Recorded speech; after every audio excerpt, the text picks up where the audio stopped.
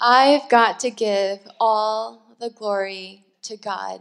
He is why I am here tonight on this stage. He is why, when growing up, I got to eat Gushers and Happy Meals from McDonald's. He is why I got to fall asleep comfortably in the sweltering summer heat of Texas with the AC on full blast. God is how I got my first pair of Jinkos. A quick Google search of Jinkos, these extra wide-legged baggy pants, describes them this way. Worn by skaters, hardcore punks, ravers, and rappers to set themselves apart, which clearly is a look I can pull off. But yeah, God blessed me with those pants. Seriously, because of him, I could eat, play, and live. I'm a pastor's kid. If someone forgot to pray before they took their first bite, whether it was a full on meal or just a snack, I was vigilant to remind them to pray, because better late than never to thank the good Lord. For 12 years, church retreats were the highlight of my summers. As a camper, as a counselor, I did it all. My parents went on mission trips to Asia and to Africa. I mean, a go-to shirt for me in elementary school was this navy blue cotton t-shirt that said, "Praise the Lord" on it. Like I shared earlier, I was very fashion forward as a kid. So, as a God-fearing, Jinko-wearing child, I prayed a lot. Not just before meals. I prayed before I went to bed. I prayed for safe travels. I prayed when a classmate was sick. I prayed to thank God when something good happened. I prayed when something bad happened. I prayed for my pet fish. I was a prayer warrior. Amen this, amen that, which at the end of a prayer means so be it. And I love that, the finality of it, to say, amen, so be it. And this continued throughout college. I did shed my Bible verse t-shirts. I was okay with eating my granola bars without praying first. I drank. I said bad words. But every Sunday, my ass was in a church pew. Rain or shine, or hungover. After I graduated from college, this was my plan. I would leave for the Peace Corps, and then I would get hired by UNICEF as an interpreter. So, easy. I stuffed this olive green bag that was literally as tall as my waist with 2 years worth of clothes, toiletries, photos, and my Bible, and I dragged this body bag across the DC airport, got on a plane with 38 other strangers, and headed to the other side of the world, to Macedonia. And for 27 months, I was stared at everywhere I went. Walking to the school where I taught, to the grocery store, to the bus station. From the moment I left my apartment, it was gasps, people pointing at me, laughing in amazement to see an Asian person in real life, yelling, "Ching Chong Ching, Kines, Kines, Chinese, Chinese." I'm not even Chinese. And the men were the worst, with the catcalls and the stares and following me home. And I was also starting to feel powerless in a school system that allowed teachers to shove their students, to send the weak students home, or not home, but to send the weak students out as they were called to their faces, out to buy coffee or cigarettes for the teachers during class. My spirit was breaking, realizing that I lived in a world where a kid could be made to feel like he wasn't worth the time to teach, that he didn't belong in a classroom, that he was good only for running errands. One night, I went to a friend's house for a dinner gathering, and we listened to American music and had American food and American drinks, and it was just a lovely reminder of home. When I left, the only people out were men, which I wasn't worried about because at the time I was a very strong runner and I knew that I could outlast most men. And so I put in my headphones, started my playlist, and I was on my way. Music kept me sane when I had to walk anywhere. With all the staring, laughing, and pointing, music helped me to tune out that chaos and just get to where I needed to be. That night, as I was walking home, I saw a man up ahead look over and cross the street when I did. No problem, except within a few blocks, he looked back several more times. So I took out my headphones, walked a little slower. He slowed down too, stopping to call someone on his cell phone right outside my apartment building. At the time, you get these red flags, right? And I should have just turned around. I should have just gone back. But I just wanted to get home. This is my home. This is my apartment. So the entrance to the building was in the back. So I had to turn right into this little alleyway type thing in order to get inside my building. So as soon as I turned that first corner, I sped up. But I heard him coming up fast behind me, and I made it inside the building, but then I heard his footsteps come inside the building too. And I felt sick. He just kept saying, please, please, over and over again. I used my no BS teacher voice and told him, you better leave. And he just stayed, hopeless, hopeful, and pathetic.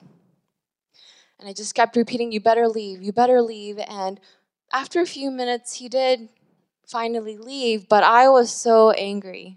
I was so angry that I ran up to my apartment on the 3rd floor, took out my key, put it in the deadbolt, turned it to unlock, and then I heard footsteps sprinting up the stairs.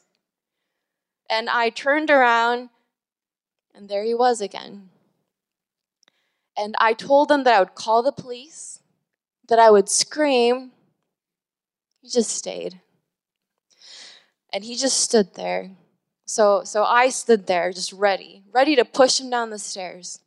And I told him that he better leave, and he didn't care. So I kept repeating, you better leave, mixing in all the F words and all the S words. And he, after a few minutes, finally left.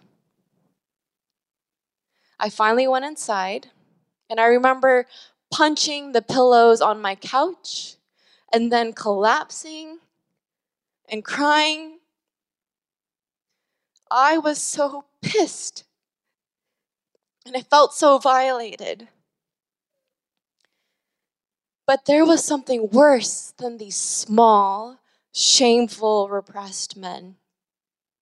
It was all the other men and women who would witness the staring and the harassment, but would say nothing.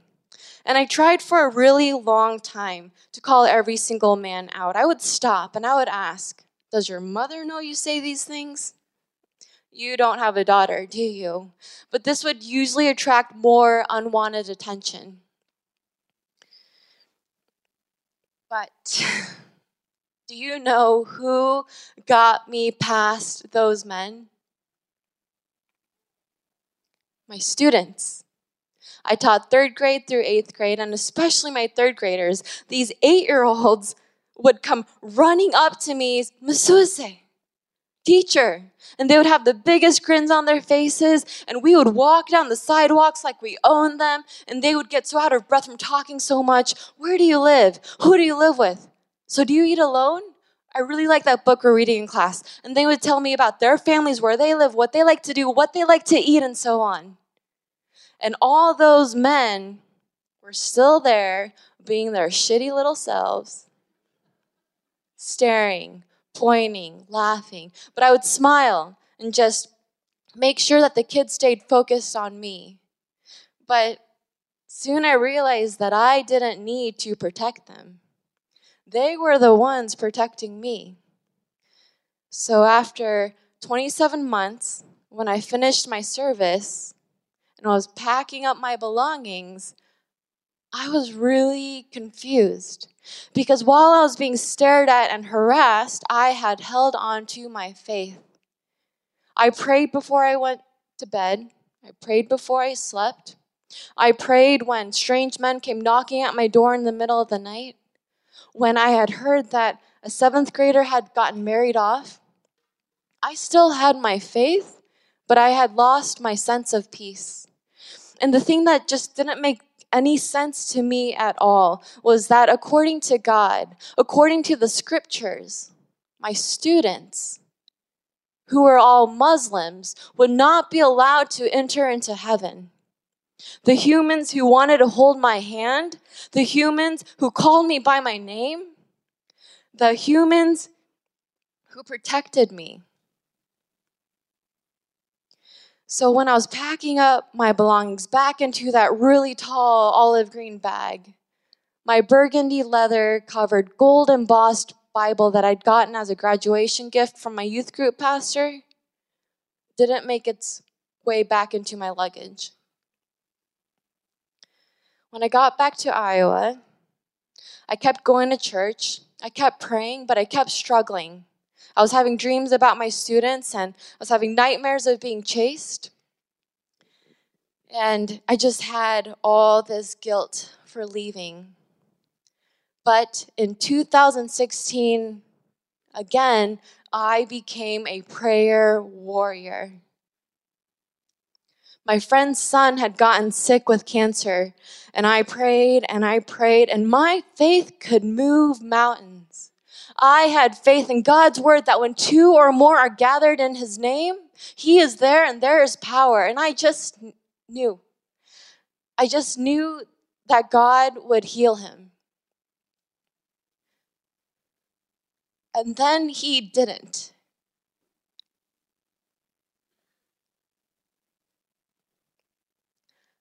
I haven't prayed in a very, very long time. I never stopped believing in God. I stopped believing that religion only existed between Genesis and Revelations, that it only worked if you closed your eyes and bowed your head, that it only belonged in a building with a steeple and a cross. There is so much pain and suffering in this world. There are kids out there who don't think they're worth the time to be loved. Is that why we have religion? It's a set of beliefs that gives us faith in the good, hope for the better, and love for one another. It's something that offers us peace, to give meaning to the moments in our lives. It's something that rights our wrongs. So, what happens next when let go and let God becomes let God go? Well, it works out really great when you're really hungry, because then you can start to eat just a little bit sooner when you don't have to pray first. But really, what happens after I die? Where do I go? How do I get to my heaven where I'll get to see my loved ones again? I started going on long bike rides, which is always where I found my clarity, the most clarity. I started going on really long walks, which is where I always found peace that transcends understanding. In the beginning, I really got into climbing, and my faith may not have moved any mountains, but I had faith that I could overcome any mountain. Maybe God is your religion. He brings you hope and peace, and that is your truth. Or maybe you're a third grader on the other side of the world walking down the street with a strange American from Iowa, and Allah is your religion. He brings you hope and peace, and He is your truth. I don't know what happens after we die. But now I'm not worried about getting it wrong. I'm worried about getting it right while I live. Amen. And thank you.